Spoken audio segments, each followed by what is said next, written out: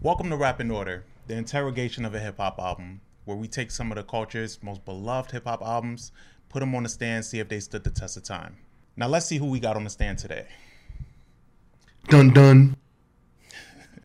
Welcome to another episode of Rap in Order. I'm First Class Reg. And I'm Torian B. Today, ladies and gentlemen, we're going to do Sremmlife 2, which is the second studio album from Ray Sremmurd. Eardrummers backwards, you know how that goes. It's the second studio album following the success of Sremmlife, which came out in 2015. This came out in 2016. It was led by the singles By Chance, Look Alive, Black Beatles, and Swang. The album had features from Kodak Black, Juicy J. Production was handled by Mike Will. Gucci Mane's on this album. Little John's on this album. Gucci Mane's clone, right? And yeah, this album followed very quickly after Sremmlife 1 because the success of Sremmlife 1, I think, was it's not that it was unexpected, but I think it was like bigger than what they anticipated. I think it was absolutely unexpected. They just came out of nowhere. They had that song No Flex Zone, and it just took off and like out of nowhere. Like, they had all the formulas on Sremmlife 1 for a big album, and it worked out. And they followed it up fast. What you think of this album? So you were a huge advocate for Ray Sremmurd, and I remember like when we were at South by Southwest, like remember we went to that show, and they got shut down. Yeah, they shut their music off because like there was a curfew, so they just started performing a cappella, and like the crowd started like singing their songs with and nobody left. And security was just like sick, but like I have footage of it too. So I just think that, you know, from that, and you know, and like I trust like your musical opinion. I was just like I don't want to hear these high pitched kids that look like crisscross. But I am like a huge Mike Will advocate. Like I argue that Mike Will of the new crop of producers is that boy, and I think Reg's our Metro Boomin guy, right? Yeah, newly, but I think Metro, I think he surpassed him, but Mike Will kind of is the leader of the newer crop. Okay. Yeah. So I trusted that. So like I listened to this project and I was like, all right, this is like a fun project. So for this episode, we revisiting it and listening to it with the ears that I you know over time, I was like, wow, this album is really good, and I really think that it's a certain point in this album where like they should have just stopped, and I think they would have had a perfect album for the genre that they have, because like they basically made a subgenre, like it's just party rap. Yeah. And like that's fine, like for the lane that they're in, and I think that they really should have stuck with it. But I think what happened is that like that Sway Lee kind of like fell in love with being like the hook man, the go-to guy, the hit maker. Yeah. And I mean, how could you not, right? Because around this time when this came out, Sway Lee was he got writing credits on Lemonade. For Formation. For Formation. Lady, you know, get information. He did the hook for that. So like after that, he was on fire. You know, he was on fire because he had what else he had? He had Unforgettable. Yeah, Unforgettable with French Montana. Yeah. And French Montana just would not shut up about this song. Like, yo, Sway Lee got like 100 more of these, and that's why like we thought like his album was going to be such a big deal. Yeah. And like it wasn't. Like, Sway Lee was supposed to be that guy, and but this album was kind of the prelude to what Sway Lee went on to do, at least for the next 2 years or so, with just hopping in and out of like doing different hooks for people, you know. But I don't think he fully lived up to the title that he was getting, in my opinion. I don't think so either. Like I said, like they were crowning him like the next like hit maker. Like basically, like what basically they were saying like he was going to be able to do like what Young Berg does now on a regular basis. Well, hit maker as he's called now. Like as far as like helping artists, and I think that he was like very helpful because like obviously like Mike Will produces it. Mike Will tells Sway Lee just go into the studio, like come up with something. They'll give a song to Miley, or they will give a song to whoever he's working with, Bruno Mars, whoever. Mm-hmm. So he has something. I just don't think that he's like what they was. Yeah. Well, put it like this: I think a lot of the songs these album given to other artists are even bigger songs. I think so too. I think Sway Lee could work with Billie Eilish, and really like. I can see that. I can see that. But Sway Lee is still getting money off that. What's the song that's in the Spider-Man? With Ty Dolla $ign. With Ty Dolla, the song with Ty Dolla $ign, and then what song did he do for Post Malone? What did he do for Post? He did a song for Post Malone as well. You're right. He did do a song with Ty Dolla $ign, but he did a song with Post as well. That's. Oh yeah, Sunflower. That's right. The one. Okay, that's it. Yeah, okay. yeah. And I think it's Ty Dolla on that too. No. That's just them two. That's Sway Lee and Post. Okay, but he does have a song with Ty Dolla.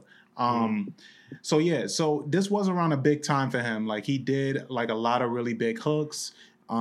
This album he kind of got a chance to showcase that and showcase like his creativity more. Mm-hmm. But I've always been more of a Slim Jimmy guy because he's more like reckless. He's the wild card. Like he's just there to rap, say some crazy shit, but at the same time he kind of has some in between the fun bars. He has some like, oh shit, like he said that he got that off. And there's a lot of moments on this album like that. And this is, mind you, just a year turnaround time of them putting out their debut. So wasn't that much of a big difference between the two albums. But this is just an extension, especially in the feeling. And it kicks off with Start a Party. Start a Party, the fucking energy, the yelling.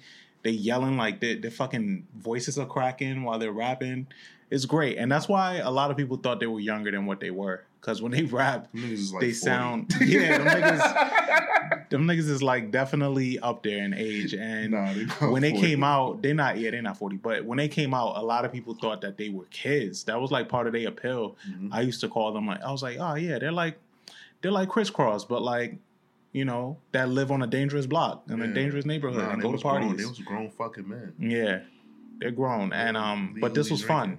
Start a Party is a great way to start this album off. Yeah, I think it definitely lets you know like where they're taking it, and I kind of think it kind of like it goes through different like moods of a party on this project. And I think like when you first get to the party, like you're like excited, you see your friends, and like this is how this opener kicks off. And obviously, I have to be in like a kind of like mood to hear Sway Lee's voice this much. So like I had to like really like just be like, all right, listen, like you got to do it for this episode. And so like it actually kind of had me like in a good mood and like kind of like bouncy and stuff like that and like cheesy with showing my teeth and shit. So this was good. And if it's followed up by Real Chill, which features Kodak Black, another banger. Slim Jimmy described himself on this song as Frank Lucas with a grill. I thought that was hilarious. Yeah, because it was just like, all right, what the fuck does that have to do with anything? Yeah. Like, Frank Lucas with a grill. Yeah. But nah, this one is good. Kodak, you know, problematic as he is, man, the guy can rap. Yeah, this is around the time when he dropped his project, Little Baby Tupac. Yeah, Little Biggie Pac, I think. Yeah, no, Kodak really went off on this. The beat on this is great. The video for this is great. I don't think I ever saw the video. Every single one of their videos for this album is at a party. Of course it is. That's every the single element. one, like literally all of them. They're just different kinds of parties. Like, yeah. This one is like a house party, like at night. Like it looks like a party like on the block where they film Stranger Things or some shit. Oh shit! I gotta check this out. Like it looks like that. Like it's pretty cool though. I never seen this one. I gotta check that out. And so that one is followed by Chance, which is a great chorus. Bad bitch with a 10. Bad bitch with a suntan. Do you have that by chance? Yeah, it's dope. It's just fun. I enjoyed it. So obviously I'm not a user of drugs, neither is Reg. But if you have friends that are users of drugs and you've gone out to parties with them like I have, you watch them and you see how much fun they have when this song comes on, and it just it took me back to that time. And I was very just thinking specific about it. time. Yeah, very specific time. Yeah. Where like you could see some like when certain songs come on, you just look in your friend's eyes and just be like, okay, all right. So I know what time it is. Do your thing, brother. Yeah. But By Chance is fun. The chorus is fun. It's another like feel good song, and then Look Alive comes on right after that, which was another big single for them. Yeah, we're in a roll. Yo, it keeps going. Like Mike because like Mike, like obviously like you could tell Mike Will put down the stems and then like he worked with other people and stuff like that, but like he really produced his ass off with this project. I like how Mike Will takes these artists on as like projects for himself, and it's kind of a way for him to exercise his own creativity and with his production. That's why I like him so much, because he's so good at like giving artists complete projects and like working with them and getting in their world, but then also just giving them his style. I would love for him to just give Beyonce a whole album. That'd be fire. Or give Jay a whole album. I remember when I thought that was happening. Yeah, I don't know what Mike Will isn't as active as he used to be. I wonder if he's working on something big, maybe Ransom 3. Ransom 2 did really good, and so did Ransom 1. Those are his compilation albums. But I think he needs to get back in his bag. I mean, he's about to, because Sremmlife 4 is coming out. I think that he just like wanted to enjoy being rich. Yeah, maybe. I think that's sometimes it's that simple. Yeah, I literally think that's what happened. Like, sometimes it is that simple. Got the spotlight. And then Black Beatles. Black Beatles features Gucci Mane. Did you do the mannequin challenge when this came out? Yeah, I sure did. Niggas was at parties just like trying pausing. to get trying That's to get moments. Nuts. Yeah. It's crazy because when I used to see that, it's like, yo, all these niggas can get robbed right now. That's the Detroit and Red shit. We like, planning on robbing somebody. Y'all can all get, y'all just standing still. You gonna commit? You gonna commit to the game? You just gonna stand still while somebody go in your pockets? But no, this was one of the first songs that I remember the ripple effects of going viral. Like a dance, a moment. They did this shit at concerts when they performed this. It was cool to see. Like, for you to, like, see it on the other end, watching that shit on your phone with everybody at a party, not moving. I remember it was one where they were just, like, going through the whole crowd, just looking at people not moving. I was like, yo, this is nuts. This is crazy. And then it kind of reaches, like, that point where everybody moves at the same time. Yeah. It was cool to see, but yeah. And then with Clone Gucci. Like, this was, like, him. Yeah. This was right before everybody He was out. right back home.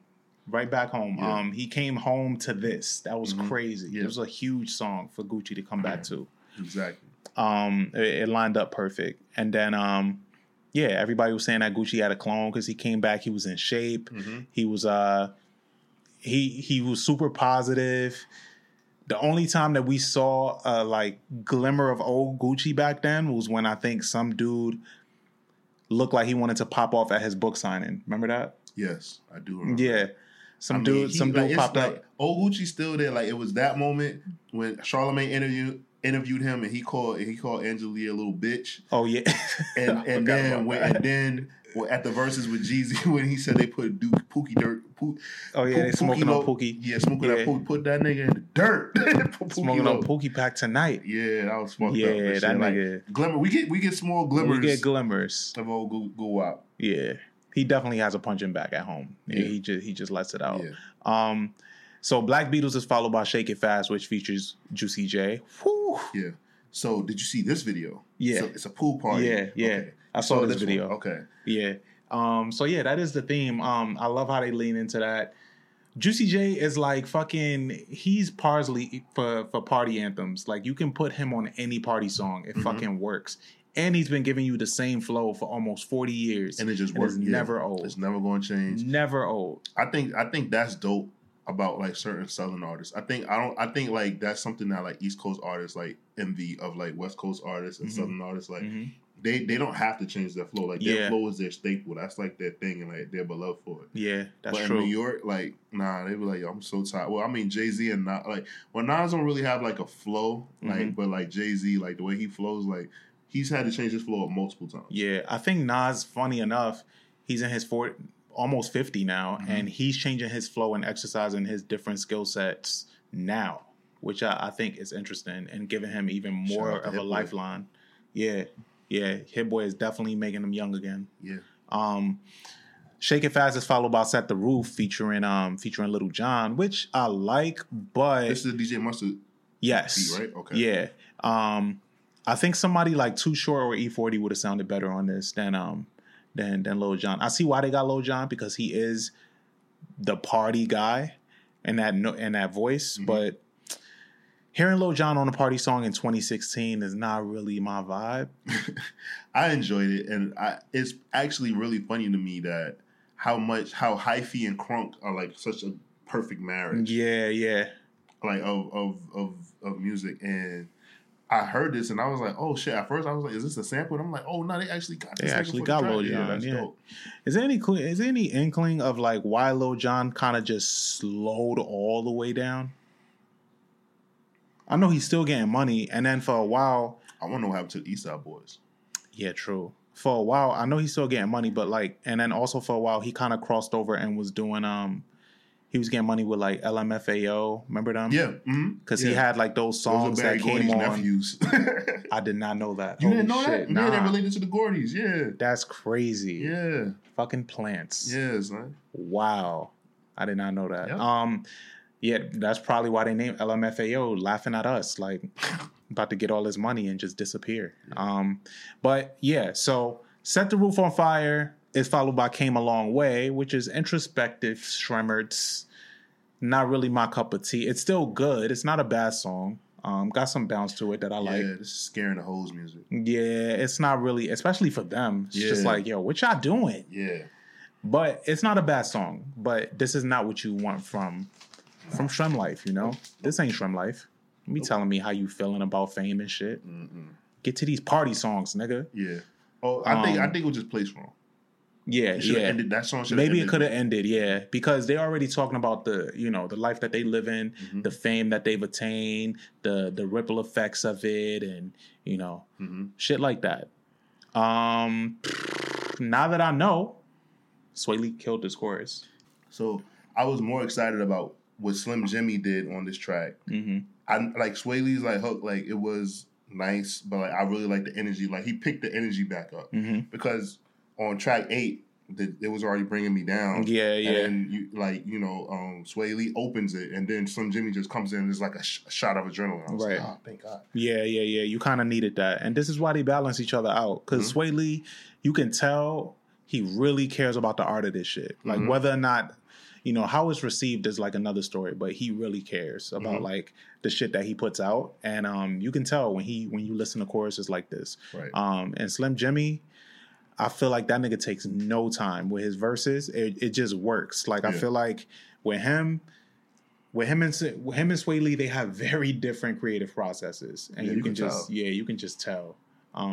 Slim Jimmy would just go in there and just be like, "Yo, cut it on, nigga," and just start rapping, and that's it.